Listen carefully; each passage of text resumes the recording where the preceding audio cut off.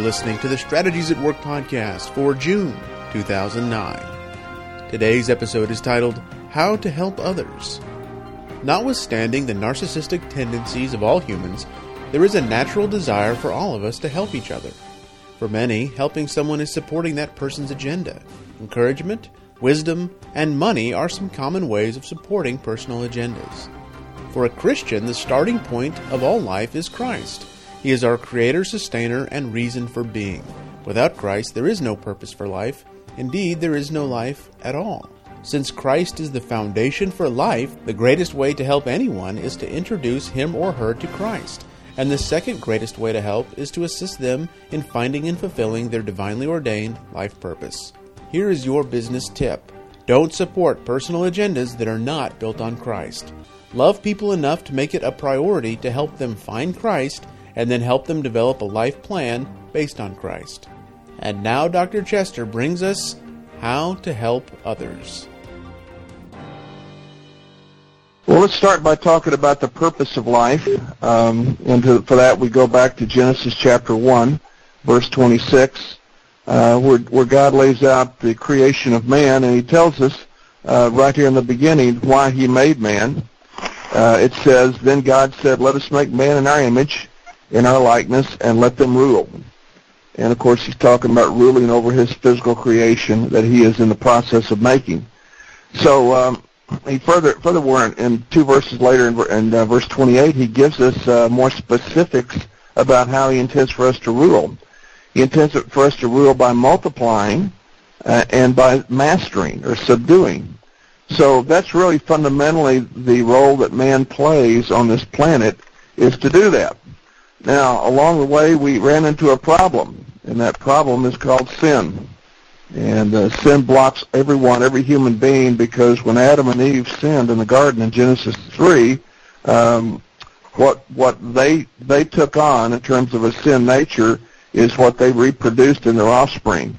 Because one of the basic principles of God's universe is you can only reproduce after your own kind.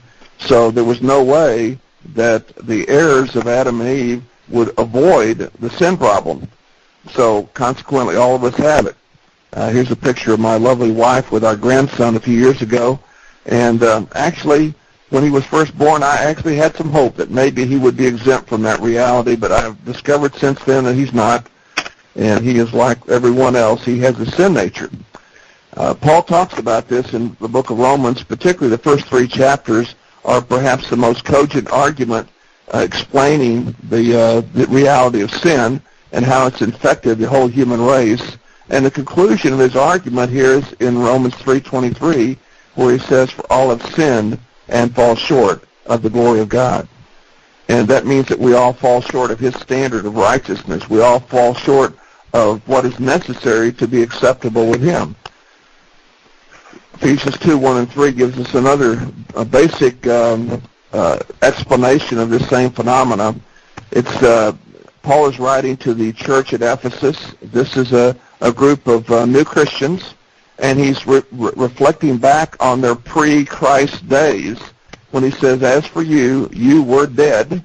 That is, before you knew Christ, you were dead in your transgressions and sins, in which you used to live when you followed the ways of the world and of the ruler of the kingdom of the air, the spirit who is now at work in those who are disobedient. All of us also lived among them at one time. In other words, it isn't just the Ephesians that have this problem. This is a systemic problem in the human race. All of us, every human being, has lived this way. And gratifying the cravings of our sinful nature, following its desires and thoughts, like the rest, we were by nature objects of wrath. In other words, our fundamental nature from Adam and Eve is that we are under judgment for sin.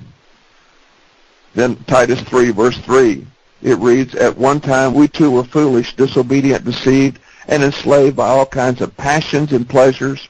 We lived in malice and envy, being hated and hating one another. So you see, the picture here is human beings given a charge to rule God's creation, and then by virtue of their sin, they're now impaired in their ability to do that. And so we are born into a world with this defect, that we have to deal with if we're ever going to get back to do what we're called to do. And, of course, there is a solution for the defect, and the solution is Christ, in whom we have redemption, the forgiveness of sins. This is Colossians 1, 13 through 14. Then in Colossians 1, 15 through 17, it reads, He is the image of the invisible God, the firstborn over all creation. For by him all things were created, things in heaven and things on earth, visible and invisible, whether thrones or powers or rulers or authorities, all things were created by him and for him. He is before all things, and in him all things hold together. So this is the Christ that we've been introduced to, the Christ who is the creator of the universe, the Christ who is the sustainer of the universe, the Christ who is the reason and purpose for the universe. And so when we find Christ, we have found life, and we found meaning and significance in life. And so that's why that's the greatest thing we can do for anyone is introduce them to Christ. The second greatest thing we can do for anyone is now to help them discover their life purpose. Now I want you to notice Ephesians 2, 8 through 10. It's a text that we're all familiar with and all know well. For it is by grace you have been saved through faith, and this is not from yourself, it is the gift of God, not by works, so that no one can boast. And we all know that text well. We've memorized it. If you were like me, you memorized it when you were a child growing up in Sunday school. But what we didn't understand, or what I didn't understand, was the next verse, verse 10, which reads, For we are God's workmanship, created in Christ Jesus to do good works, which God prepared in advance for us to do.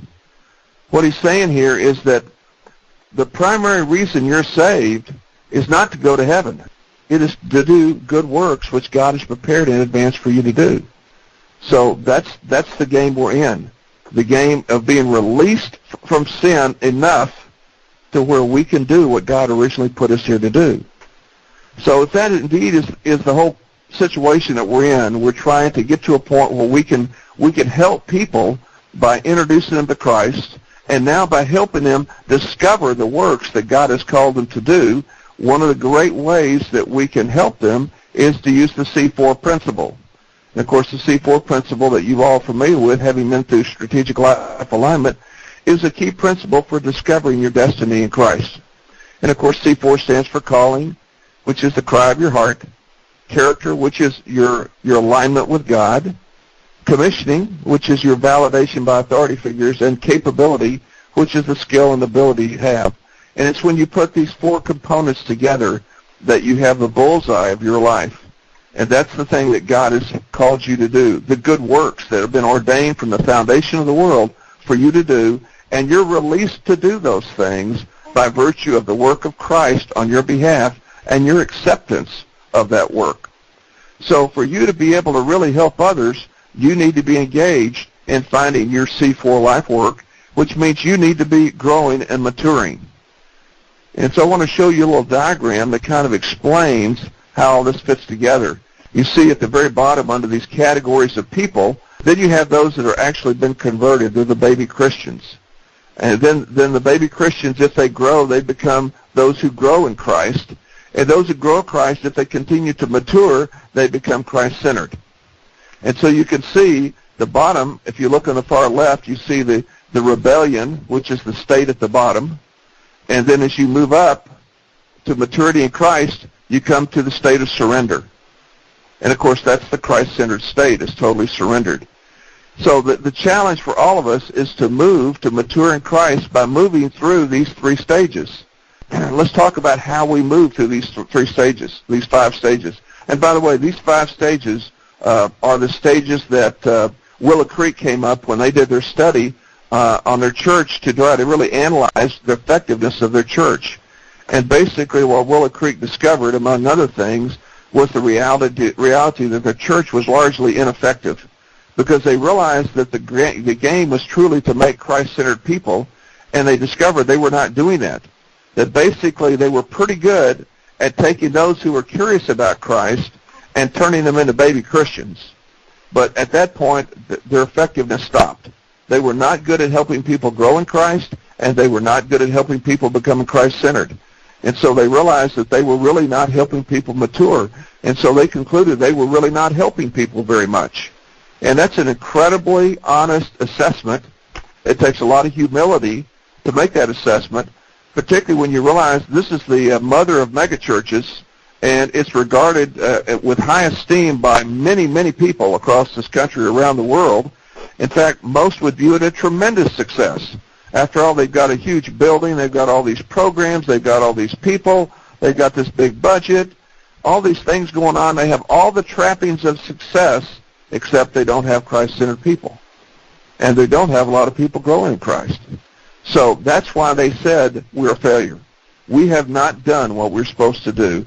And I can't say how much I respect Bill Hybels and his staff for their honesty and acknowledging that, and now trying to look at what they're doing and how they need to change so they can truly begin to make Christ-centered people.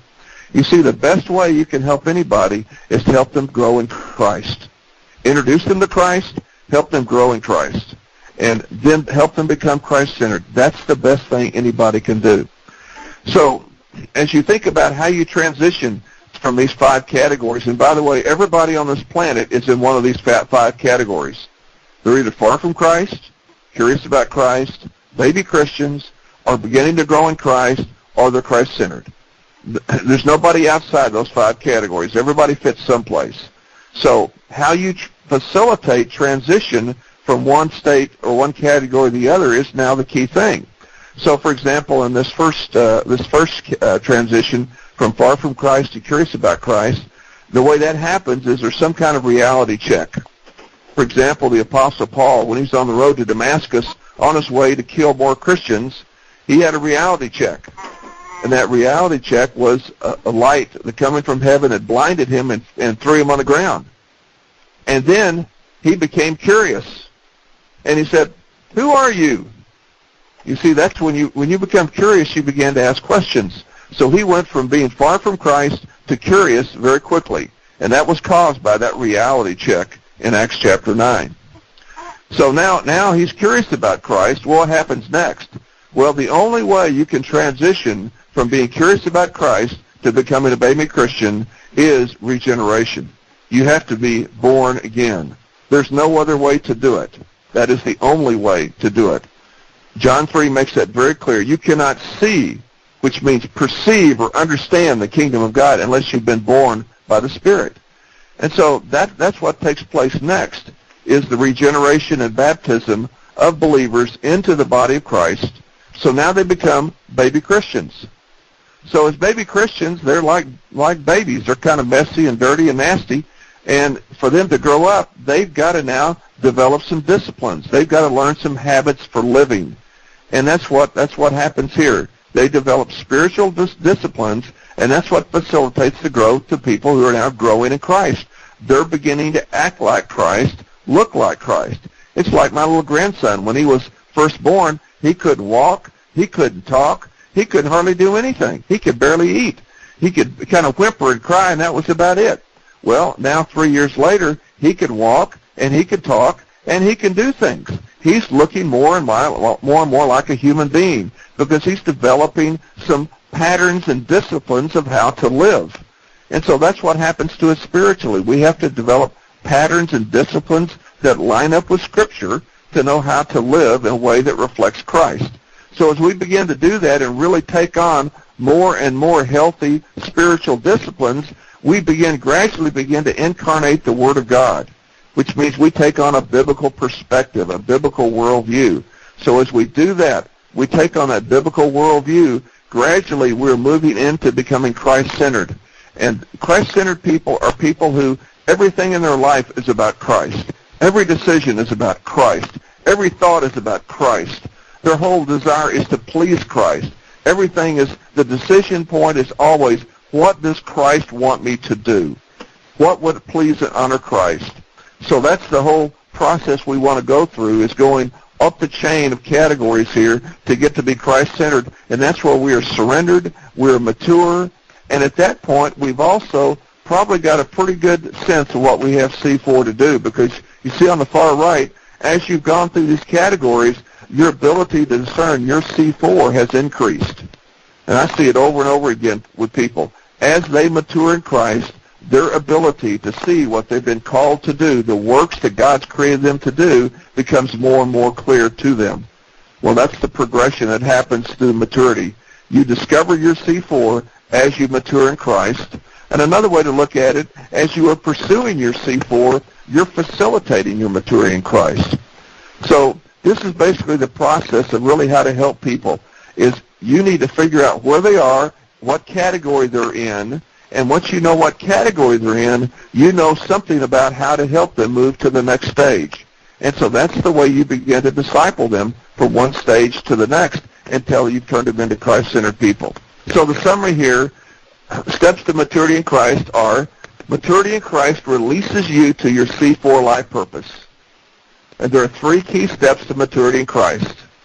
And these are transformational steps. Okay? And really these are, you might call these the transition steps. When you're moving from curious about Christ to being born again, what's happened is you've moved into a new community. You have accepted a new identity. When you move from being a baby Christian to a growing Christian, you are taking on new disciplines and habits. And when you're moving from a growing Christian to a mature Christian or a Christ-centered person, you're becoming a thinker who thinks and acts like Jesus does. And through this whole process, we need to understand that the greatest facilitator of this movement is the Word of God. It was a very interesting conclusion of the study that Willow Creek did when they looked at all of the various facilitators of growth through these various stages or categories of people. They found there was one facilitator that appeared in every stage, and only one that appeared in every stage, and that was the Word of God. Interesting, nothing else was even close. You know, Christian books, websites, music, radio preachers, none of that was even close. The only thing that appeared consistently in facilitating growth and maturity in Christ was people getting into the Word and digesting and growing in the Word, which is why we need to be so diligent about getting people into the Word on a regular basis.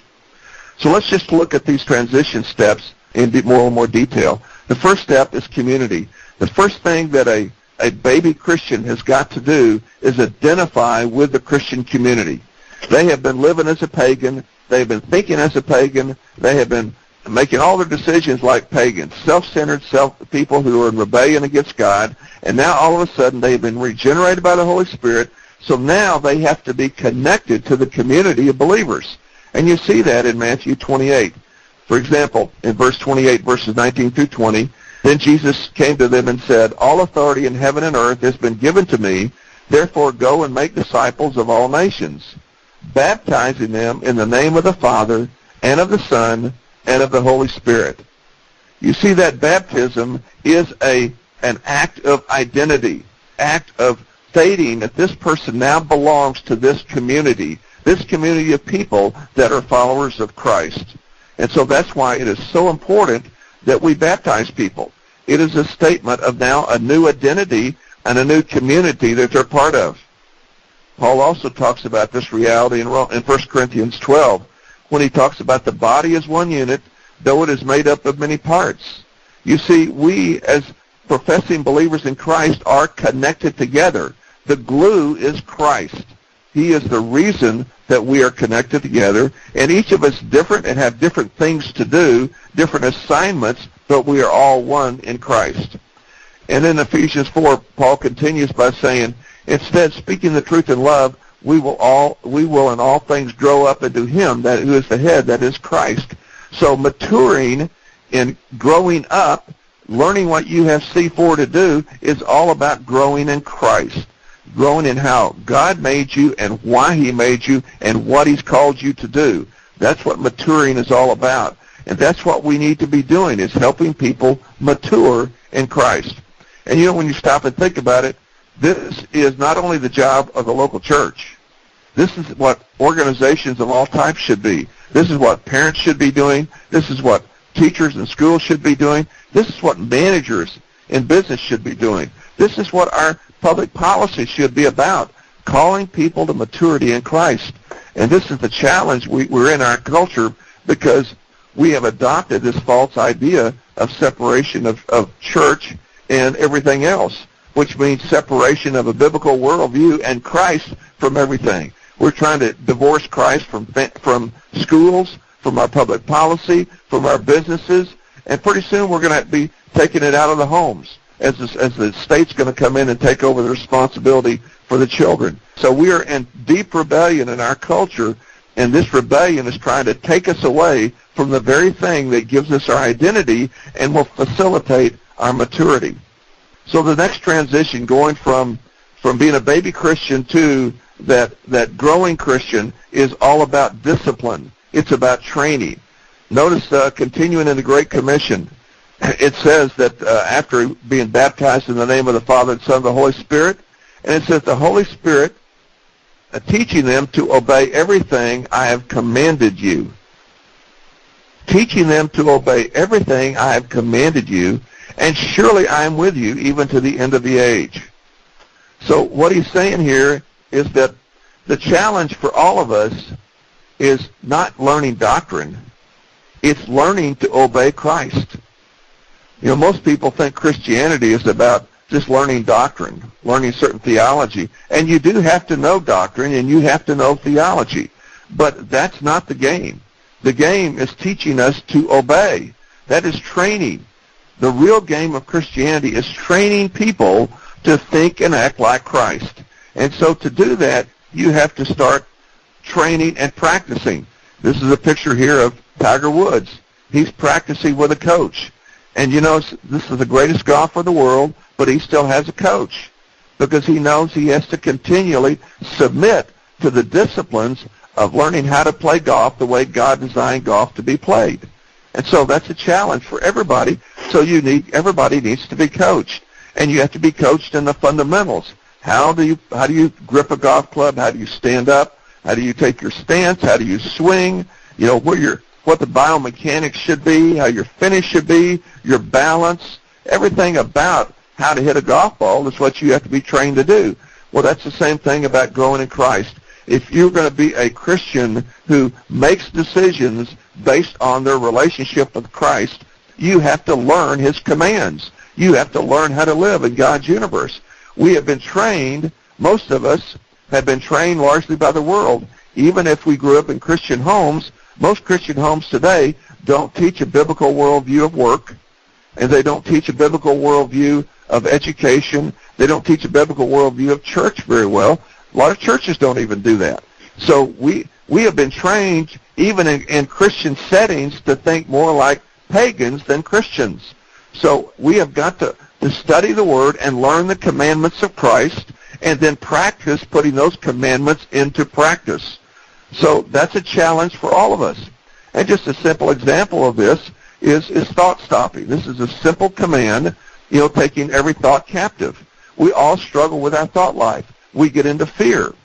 We get into unbelief. We get into anger, and we get in unforgiveness. All of these things happen to us. We have to practice taking those thoughts captive, and we have to replace those bad thinking with truth. And so that's the challenge of learning these disciplines. First, you've got to know the truth, and then you have to practice, which means you probably need a coach, a discipling partner, to hold you accountable to practice and walk out these disciplines of the faith. So that's what facilitates now you growing from a baby Christian into a growing Christian, is you are now learning disciplines for how to live your life. And it covers everything. It covers what job you take and the decision process you went through to get that job. It covers how you use money, how you view money, how you choose to spend your money. It covers where you live and why you live where you live. It covers what church you go to and why you pick that church. It covers what you decided to do for your career. Everything in your life, you made a decision at some point, and you need to learn to think and make those decisions and choices based on biblical teaching, biblical commands, the teaching of Jesus Christ. This is what biblical worldview is all about.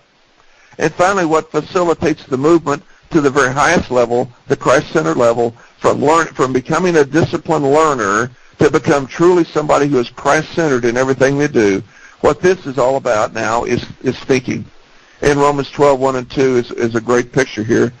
Therefore, I urge you, brothers, in view of God's mercy, to offer your bodies as living sacrifices, holy and pleasing to God. This is your spiritual act of worship. Do not conform any longer to the pattern of this world, but be transformed by the renewing of your mind. Then you will be able to test and approve what God's will is, his good, pleasing, and perfect will. Now, this is a powerful text. Romans 12 is a concluding chapter in this book. The first 11 chapters of Romans have been this most cogent theological explanation of Christianity, starting with sin to the salvation we have in Christ, to what that means to walk that out and walk in the power of the Holy Spirit, even a discussion about how Israel fits into the whole picture. So it's a very comprehensive explanation of Christianity. And now he's saying, therefore, in light of all that I have just explained to you in the first 11 chapters, I urge you, brothers, in view of God's mercy. I mean, it's incredible mercy that Christ came and died on our behalf and has saved us from the penalty of our sin. What an incredible gift that is. So in view of that incredible mercy, offer your bodies, offer your physical bodies as living sacrifices, holy and pleasing to God. Well, living sacrifice is something that's dying for someone else. And that's what God wants us to do. He wants us to die for him so that we can do nothing but serve him. This is holy and pleasing to him. Furthermore, this is your spiritual act of worship. Today we talk about music being worship. And the more I study Scripture, the less convinced I am of that reality. I think real worship is being transformed into the image of Christ, growing in Christ, becoming Christ-centered. That is what real worship is. That's what Paul says here, is this is what he's calling us to do. And in verse 2, he gets more specific about how do we do this? How is it that we offer our bodies as living sacrifices? What do we do? Well, he says, do not conform any longer to the pattern of this world. The pattern of this world are the principles of the world, the thinking of the world, the choices of the world, the attitudes, the culture, everything about the world, the worldview of the world. He says, don't do it. The worldview offers you a wrong world. The world offers you a wrong worldview. You need to let it go. Instead, you need to be transformed, and so that you now think like Christ. You don't think like the world. And so transformation here is an interesting word. It's the word that we translate metamorphic rock. Metamorphic rocks are rocks that are formed under heat and pressure, and that implies and suggests that the way we are transformed is through trials and tribulations and challenges. And I suspect that everyone on this call would acknowledge they've had some level of that in their life. Well, we need to embrace those trials and tribulations as tools of change, as change agents, to cause us to challenge us to think more biblically about how we live and the choices that we're making. And when we do that, we are renewing our mind. We are getting our mind thinking like Christ. We are taking on a biblical worldview. So everything we look at through a biblical lens. And that's the challenge. Can we think biblically about everything?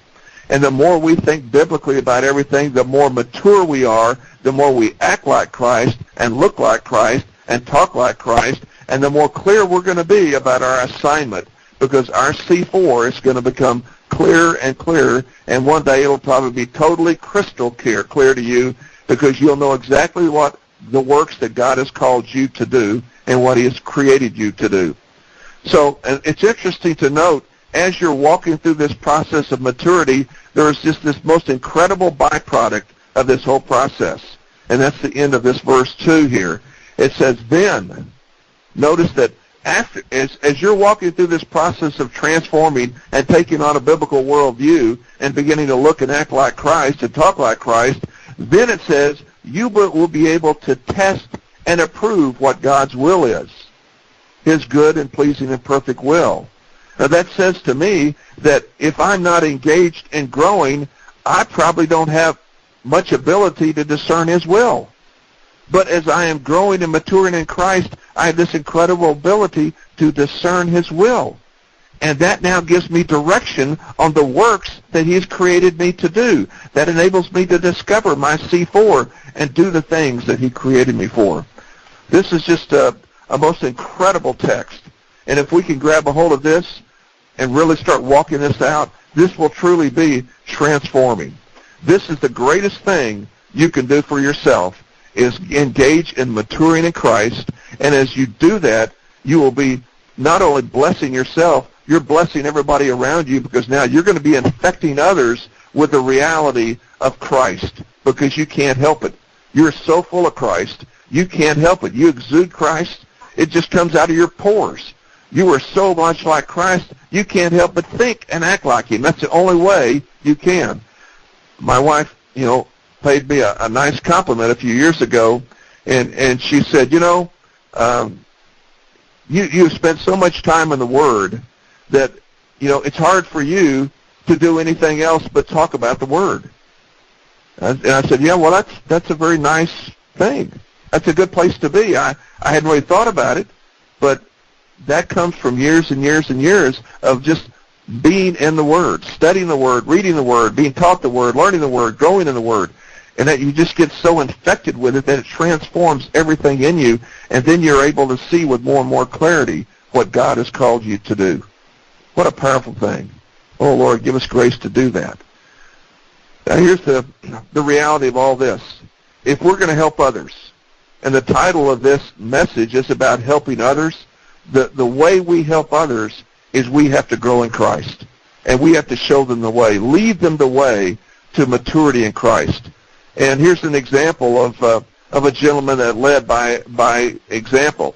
His name was Colonel Charles McDonnell. He was a World War II ace in the Pacific Theater. He had 28 kills, which was not the most, but he was about the third or fourth highest ace. He was very respected by his men. And the reason they respected him was not because he told them what to do, but because he showed them what to do. He got in the air with it in his airplane, and he showed them how to fly the airplane. He showed them how to strategically use the airplane, how to tactically defeat the enemy. He showed them how to live.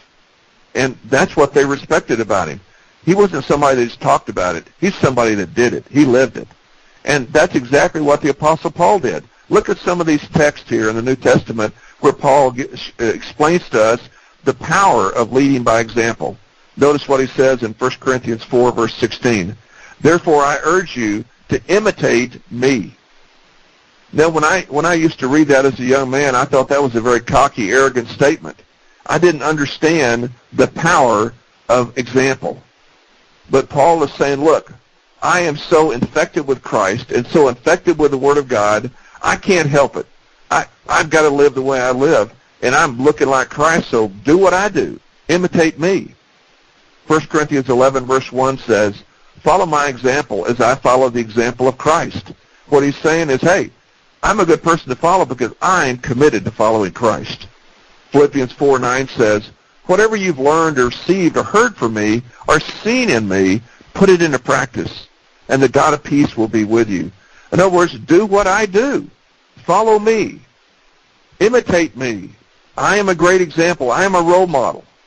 2 Thessalonians 3:7, for you yourselves know how you ought to follow our example. We were not idle when we were with you. In other words, Paul is always conscious about providing an example to others. And finally, 2 Thessalonians 3, verse 9, we did this not because we did not have the right to such help, but in order to make ourselves a model for you to follow. You see, he's always thinking about being an example, being a model, being a role model, because he knows he can't infect people with something he's not walking in. He's got to be living it if he's expecting other people to live it. So if you want to help others, the first thing you do is you start getting infected with Christ and you start growing. You start moving through the categories. If you're a baby Christian, start taking on spiritual disciplines. Get you somebody to help you and get a discipler to hold you accountable and begin to to take on those spiritual disciplines and then begin to incarnate a Word of God. Transform your thinking. Think like Christ. Think biblically. Make decisions biblically, and you will mature and grow into a Christ-centered person. If you already have some spiritual disciplines in your life and you just need to continue growing up, then really focus on getting that biblical worldview in you. And that's what really facilitates your growth into being Christ-centered. And if you're a Christ-centered person, start being an example. Make sure that you are walking with integrity to everything you know, and be committed to learn all that you can and walk in it, and be an example for others. Find young people that you can begin to infect with what's in you. And so this is how we help others. We help others find Christ and grow up in Christ, and in the process they find their C4 life purpose. So Lord, give us the grace to do this, and to do this well. In Jesus' name.